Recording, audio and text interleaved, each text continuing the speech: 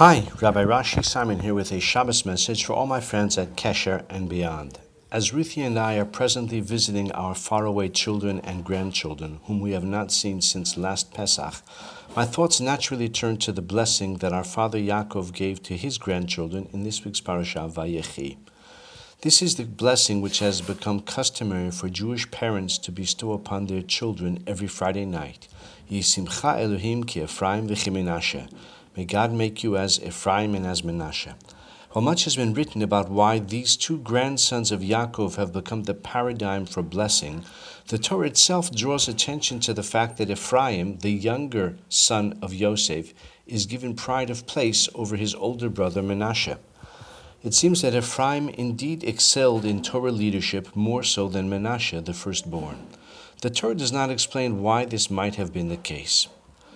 The great 20th century Torah luminary Rav Yaakov Kamenetsky has a novel, even radical suggestion as to why Ephraim outshone his elder brother. When Yosef ascends from the dungeon to the palace, he marries and fathers a son, whom he names Menashe. The Torah says that the name alludes to the fact that Nashani Elokim, God has caused me to forget my travail and my father's house. That is to say, the trauma and suffering I have endured and the longing for the life I had in my father's house no longer hold me back. I can move on in life, emerging from the shadow of victimhood after so many years. When his second-born arrives, he named him Ephraim from the word poriyut, alluding to productivity and creativity. The tribulations of my life and the extended sojourn in this Egyptian exile not only no longer hold me back, but they are actually the cause of my accomplishments. Rav Yaakov says there is more to this, however. Ephraim was born when Yosef had already become integrated into Egyptian high society. He asserts that the name Ephraim is actually an Egyptian name rather than a Hebrew one. Rav Yaakov observes that the Egyptian names mentioned in the Torah all use two of the three root letters in the name Pharaoh. Pei, Resh, Ayin. Examples are Shifra, Pua, Pa'aneach, the Egyptian nickname Pharaoh gave to Yosef, and Potiphera.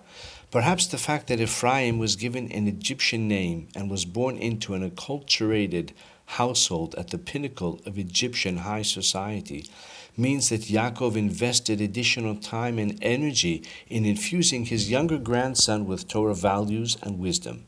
And for that reason, he was set to soar.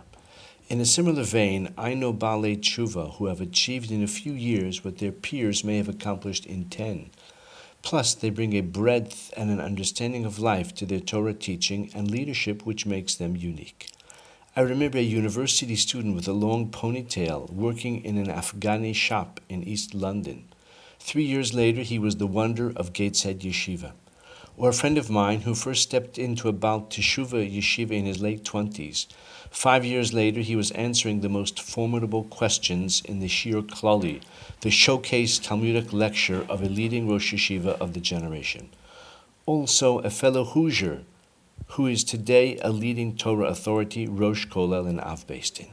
Sometimes the Egyptian background is no liability in the end. Have a wonderful Shabbos.